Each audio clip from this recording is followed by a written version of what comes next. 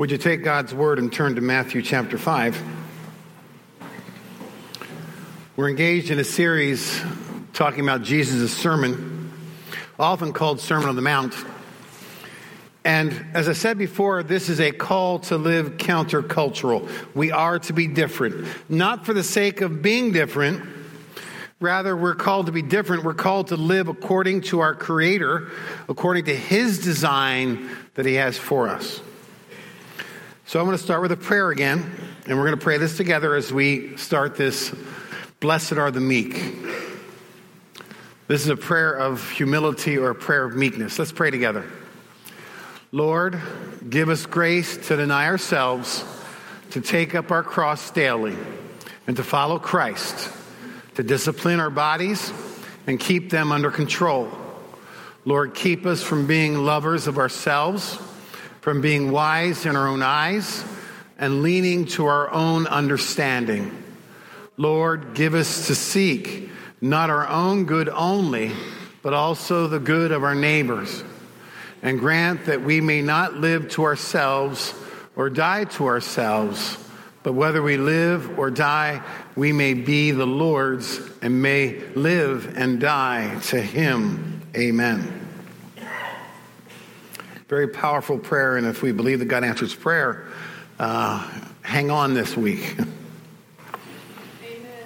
Amen. Amen. Jesus says we are blessed. Blessed are. And that's a perspective that's not in our world. It's a perspective in God's kingdom, both present and future. And we have to get this transcendent living thing down. If we're going to live well in the present, we have to understand that this is not all there is. That the world to come, where we're going to spend the majority of our lives, we have to keep that in our mind's eye. Now, we began by talking about what it meant to be poor in spirit, that we come before Christ and we are totally destitute of anything that we could give and offer, but He redeems us anyway. Last week we said, blessed are they that mourn. We talked about mourning our sin and the sin of other people and the sin of our world. Today, blessed are the meek, for they shall inherit the earth. Now, the context, again, understand there's always context. Israel was longing for the Messiah. They literally prayed 3 times a day for Him to come. And down through the centuries and down through the years and down through the decades, there were false messiahs that rose up that people put their hopes in, but it always turned out that they were not the one. Now, their assumption was that when the Messiah would come, He would be harsh on their oppressors, namely Rome, and gentle with them. But they believed they were going to take their rightful place in their world. So the Messiah predominantly had a present reality to them and not a transcendent one. The religious community had grown proud. It had grown self-sufficient. And their main goal was to have Rome overthrown. And they wanted the Jewish state, Israel, to dominate the world of politics. And of course, even in the confines of this religious community, there was a variety of opinions. But most of them were political solutions. Take the Pharisees. They believed the Messiah was going to overthrow Rome with His supernatural powers. He was going to come down and put this incredible show on. It's why every time they confronted Jesus about miracles, they were concerned about this supernatural. So they believed there was going to be this supernatural display of awesome power, and Rome would fall and they would rise. The Sadducees didn't like the supernatural stuff. They believed the Messiah would come down, be a political figure, and bring in what they called political compromise. They think and they believe the Messiah would come down and sit down with all the key world powers and just work it out. They call that political compromise. The Essenes, well, they lived as if the rest of the world didn't exist. They had their own religious communities, their own religious education system, their own religious cult, whatever you want. And they believed the Messiah would come down and be part of them, and they would just be that much better for it. Then there's the Zealots. The Messiah would be a military leader. The Messiah would bring civil war. And so they were ready to fight. And they were ready to die for the cause of overthrowing Rome.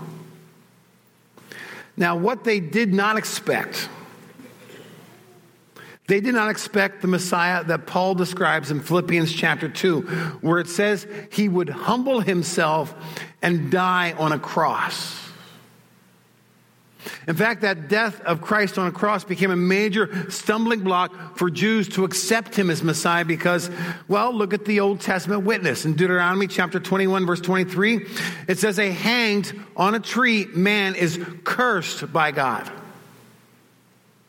And it's why when you see the scene, they taunted, mocked, and said, if you really are the Messiah, you're going to deliver yourself because the Messiah would never die on a tree because a crucified man is cursed by God. We have it recorded in Deuteronomy. So Jesus shows up. And many rejected him because he did not fulfill their expectations. I want you to think about that. See, the Jews were not looking for the Messiah that God told them was coming. They had witness. Just read Isaiah chapters 40 through 60. The suffering servant. I mean, look at this text here. Isaiah 53 verses 2 through 3. This is a description of the Messiah. He had no form or majesty that we should look at him. No beauty that we should desire him. He was despised and rejected by men, a man of sorrows and acquainted with grief. And as one from whom men hide their faces, he was despised and we esteemed him not. But this was not the kind of Messiah they wanted. And so we see this progression. First, they rejected him. And that wasn't enough. Then they hated him. And that wasn't enough. They finally killed him. And there's a lesson in all this, isn't there? Because when we reject, what do? We end up despising, and then we end up doing violence. So Jesus comes along, and instead of approving their religion, the Messiah they wanted, he condemned it. And instead of leading their independence from Rome, he called them to a greater subservience. And I think about our culture today. It appears that anyone who does not approve of our version of life and freedom, and I'm talking about the church now. Anyone who does not approve of our version of life and freedom, we reject. And then we accuse them. Sometimes we use hate speech. Then we do violence and words and physical violence. And it appears today that in our culture and both in our church, because I think we've been more culturalized than we realize, we live this perpetrator-victim perspective.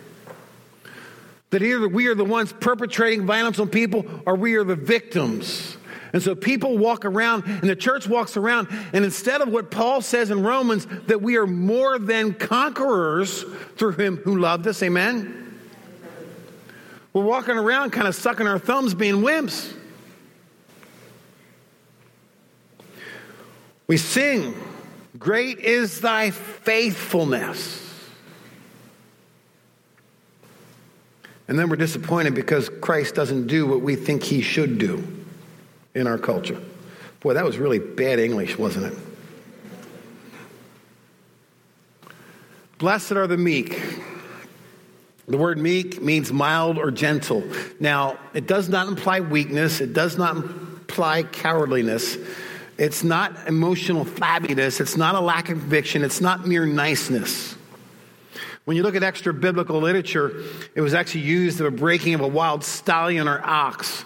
And so it's come to mean power under control. It's come to mean that a meek person is a person of courage, strength, and conviction. But what does that mean to be meek? breaking it down and say, okay, we say it's strength under control, but what does that really mean? Now, one of the habits Jesus had was that he would often quote the Old Testament. And this blessed are the meek, for they shall inherit the earth, is almost a direct quote out of Psalms 37, verse 11. But the meek shall inherit the land. That Hebrew phrase there is literally identical to the Greek phrase that we find in Matthew chapter 5, verse 5. And in this psalm, I think we find some answers about what it means to be meek. Here's the first. A meek person learns to trust in God. Look at Psalm 37, verse 3. Trust in the Lord and do good. Dwell in the land and befriend faithfulness. Now, take the time sometime to read verses 1 and 2 because you realize the context is this. They're saying, don't worry about evil. Don't worry about the wicked people. And in the context of Psalm 37, people were frustrated because it felt like, and it seemed like, and it appeared like that the wicked people were winning. And in the first two verses, the author says, listen, their days are like grass. They will wither and they will die. So the context is that these people were living in tough circumstances, that evil appeared to be winning. So one of the reasons or one of the characteristics of being meek is we trust God in spite of our circumstances. Number 2, meek people commit their ways to God. Verse 5, commit your way to the Lord, trust in him, and he will act. Now again, we need to understand that God is what I call both and God. A lot of times we make him an either or God, but he is both and. He is both full of grace and full of truth. He is both loving and he's also wrathful. He is full of mercy, but he's also full of justice. He is wise and he's also generous. He is peaceful and he's a warrior. And there's this tension. So when we commit our ways, it requires us to make decisions, and there will be a tension. Sometimes the tension is between community and personal responsibility, between compassion and justice, between generosity and stewardship, between forgiveness and accountability. And so we have phrases like this. Along comes Jesus and says, I want you to forgive without end. It's talking to Peter and the disciples. Then Paul comes along and says, listen, if you don't work, you don't eat. There's a tension there, isn't there? But meek people are people who trust in the Lord in spite of their circumstances and who commit to do the things the Lord's called them to do. That's what it means to commit your ways to the Lord. 3, they are quiet before the Lord and they wait for him. Now, it doesn't say they're lazy. This phrase in Hebrew means they have a steady calm. And again, think about the context. Look at verse 7. Be still before the Lord and wait patiently for him. Do not fret yourself over the one who prospers in his way, over the man who carries out evil devices. So prosperity in their culture was going to the wicked, not the righteous. That's what that means. But let's be honest, we're an impatient people, aren't we? We want God to bring justice now, not waiting for some day in eternity. We want people to pay now, not in a month or 2 or a year. We want everything now. There's a phrase we don't use in our culture very much. It's called delayed gratification. If you're over 50, you probably heard it. Delayed gratification meant back 50, 60 years ago that you didn't buy something unless you could pay for it. Now, the exception was the home, even though some people waited till they had cash for their homes. Today, we go into debts because we believe we have to have this now. And this patience literally enslaves us to our desires. This impatience then energizes our opinions and solutions. Now let me illustrate. Has anyone noticed that there's an election coming up? Raise your hand. Okay, just want to see if you're not sleeping this morning. I didn't know if you stayed up late last night or not. Now, I get a lot of emails, I get a lot of conversations about what's going on. And in my discernment, and you're going to see incredible discerning ability now, I've come to 3 conclusions. One is, it doesn't matter who you vote for or how you vote. You realize there's 5 ways to vote. Left, right, third party, write-in, or not vote at all. That's your 5 options. But it doesn't matter who you vote for or how you vote, you're going to lose your Christian witness. That's what I discern, because I have emails say, well, you cannot vote because if you don't vote, you're going to lose your Christian witness. You can't put a write-in because if you do that, you're going to lose I'm like, okay, so there's my incredible discerning ability this morning.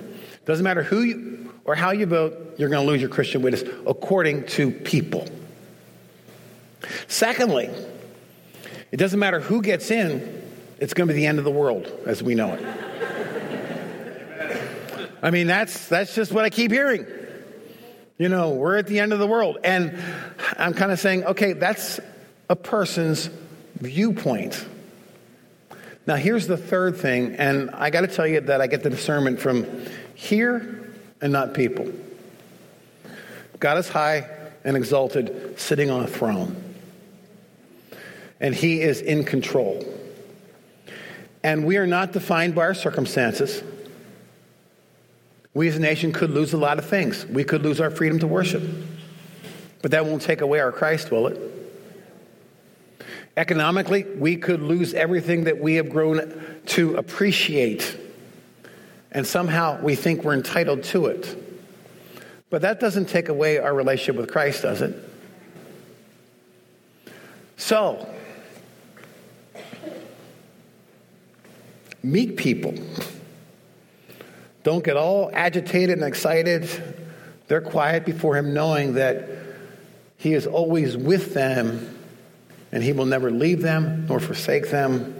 And so there's this quiet calmness about navigating even something as unique as this political election.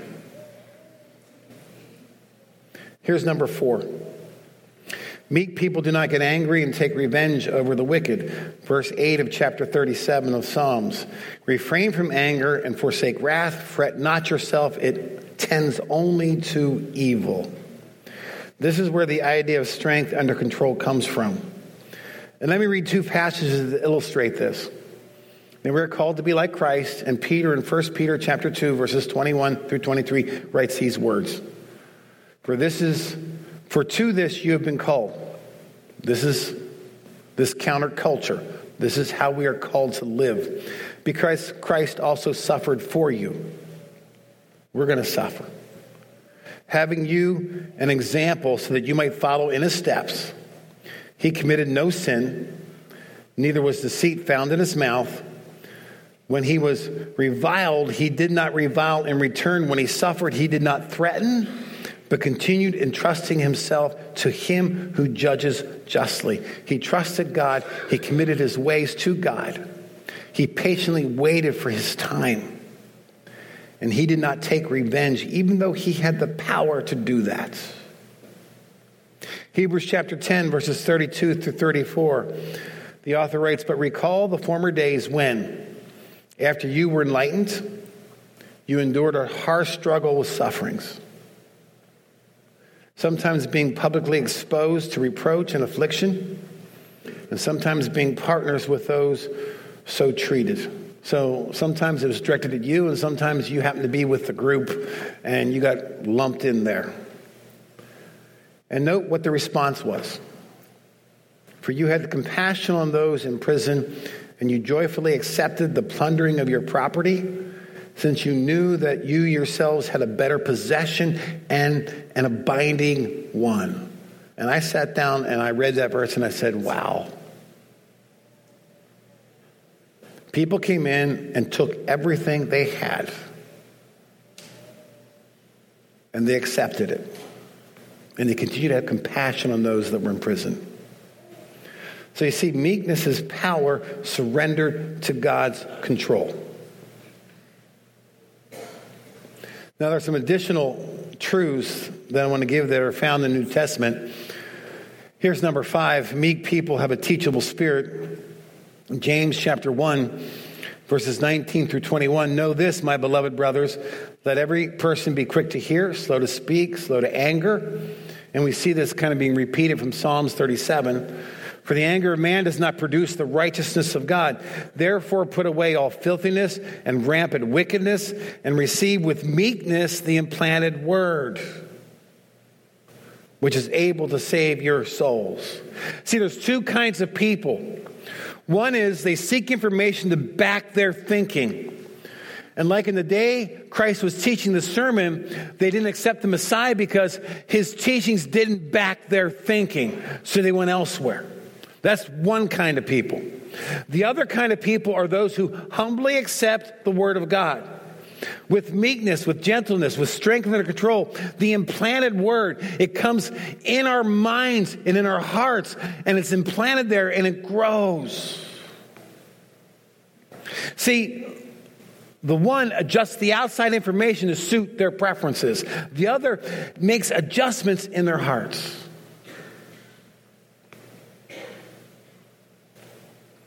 Meek people have teachable spirits.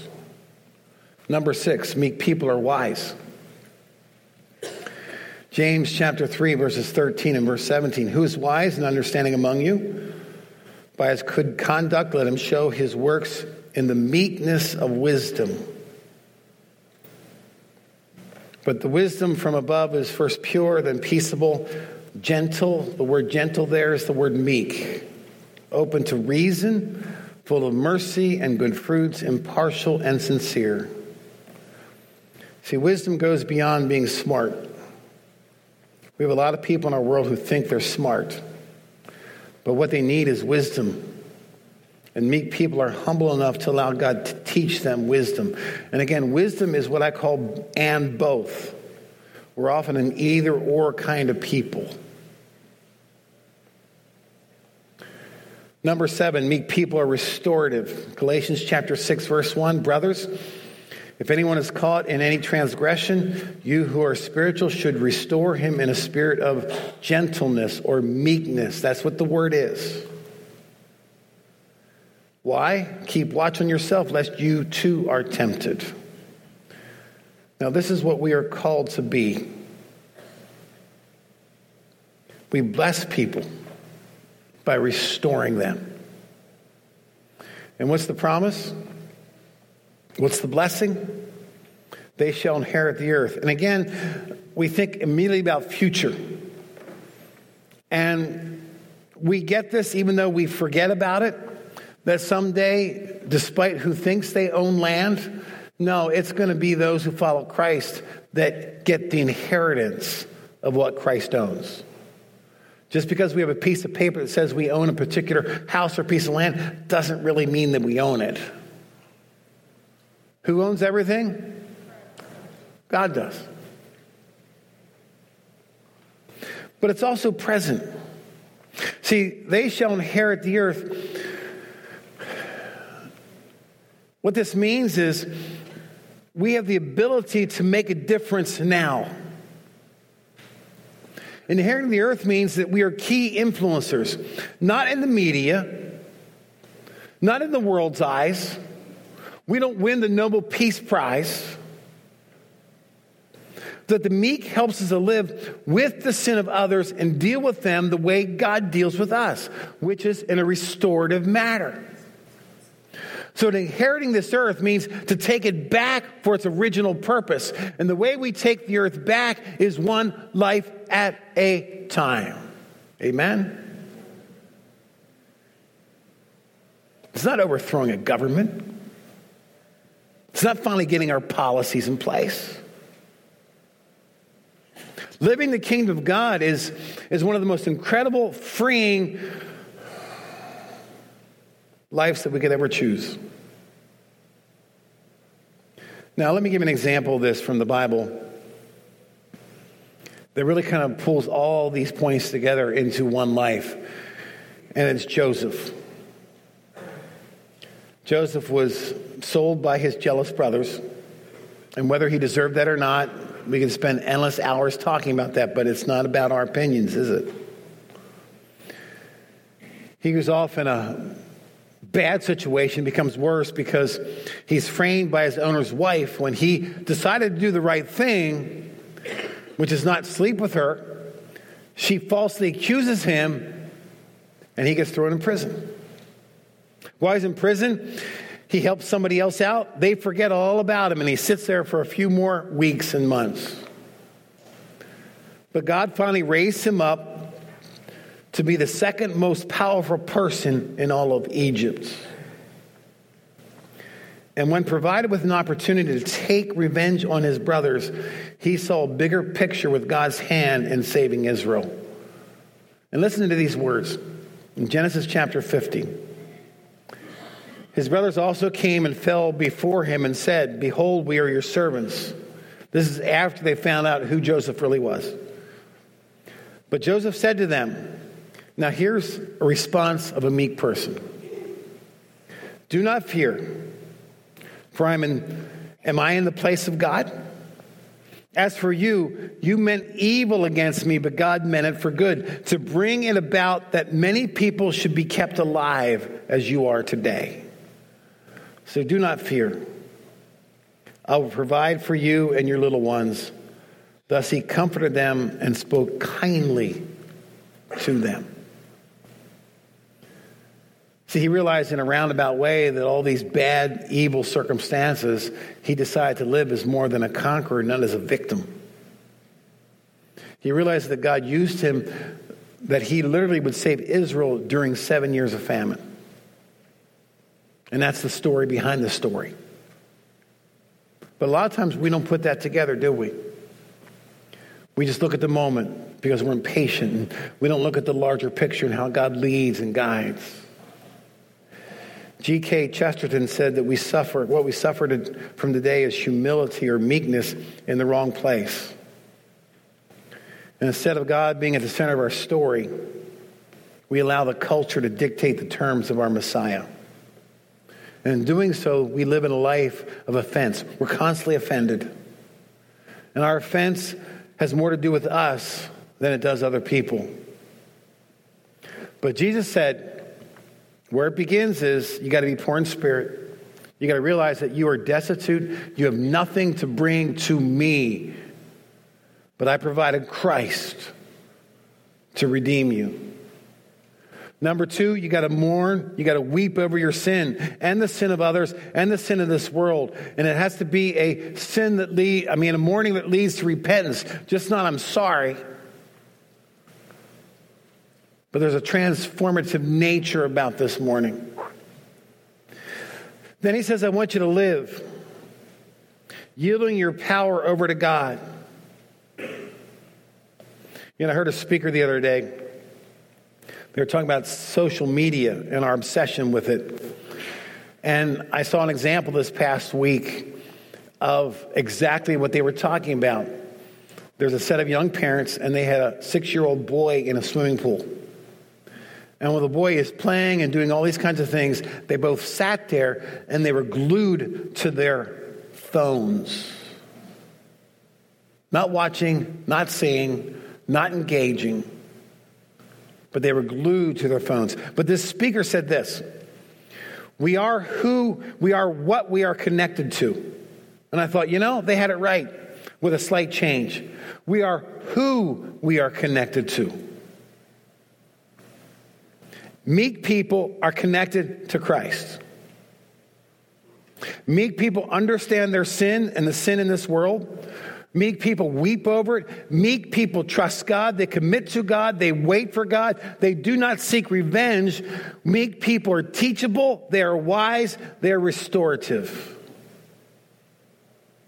Meek people are blessed because they are key influence in this world, and they change lives one at a time. And someday in glory, they inherit everything that we see.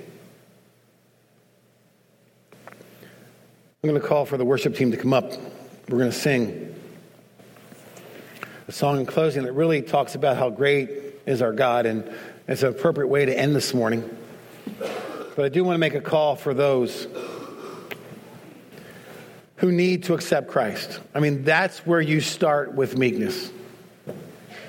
You can't just decide to become meek. No, you have to connect with Christ. So if you're here this morning and you've never connected with Christ and would like to, I'm going to ask you to stand, and we're going to have someone to come alongside of you and explain and lead you in this way. So is there someone that would like to accept Christ this morning?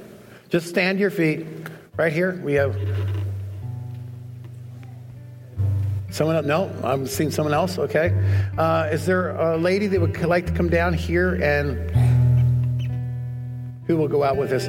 I'm assuming it's a lady. I got sun in my, I got light in my eyes. I can't see. I just see shadows. Okay. My wife will take her out. Is there anyone else who'd like to accept Christ?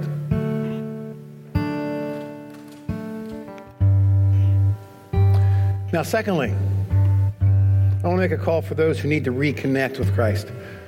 You're like that parent sitting alongside of a pool, and you're just staring at your social media device instead of engaging with your child. And you're so caught up in the politics of this world that it has you down and depressed, has you going crazy, and you need a peaceful, quiet spirit.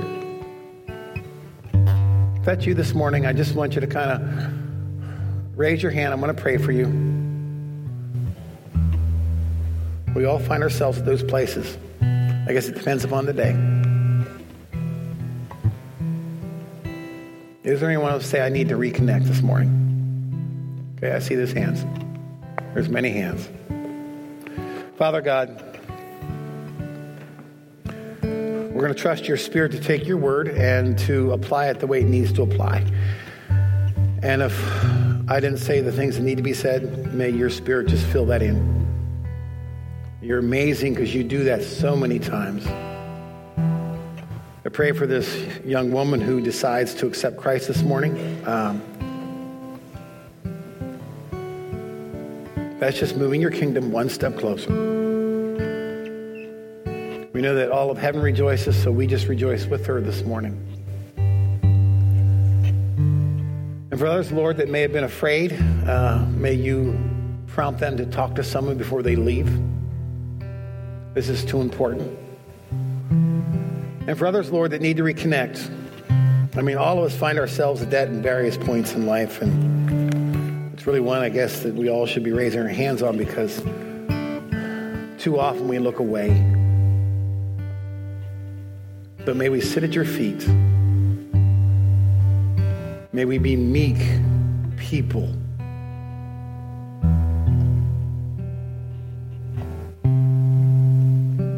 Thank you, Lord, for this privilege this morning that we have. And we ask all these things in the name of your Son, Jesus Christ, because he alone is worthy. May we live to an audience of one this week. And everyone said, amen.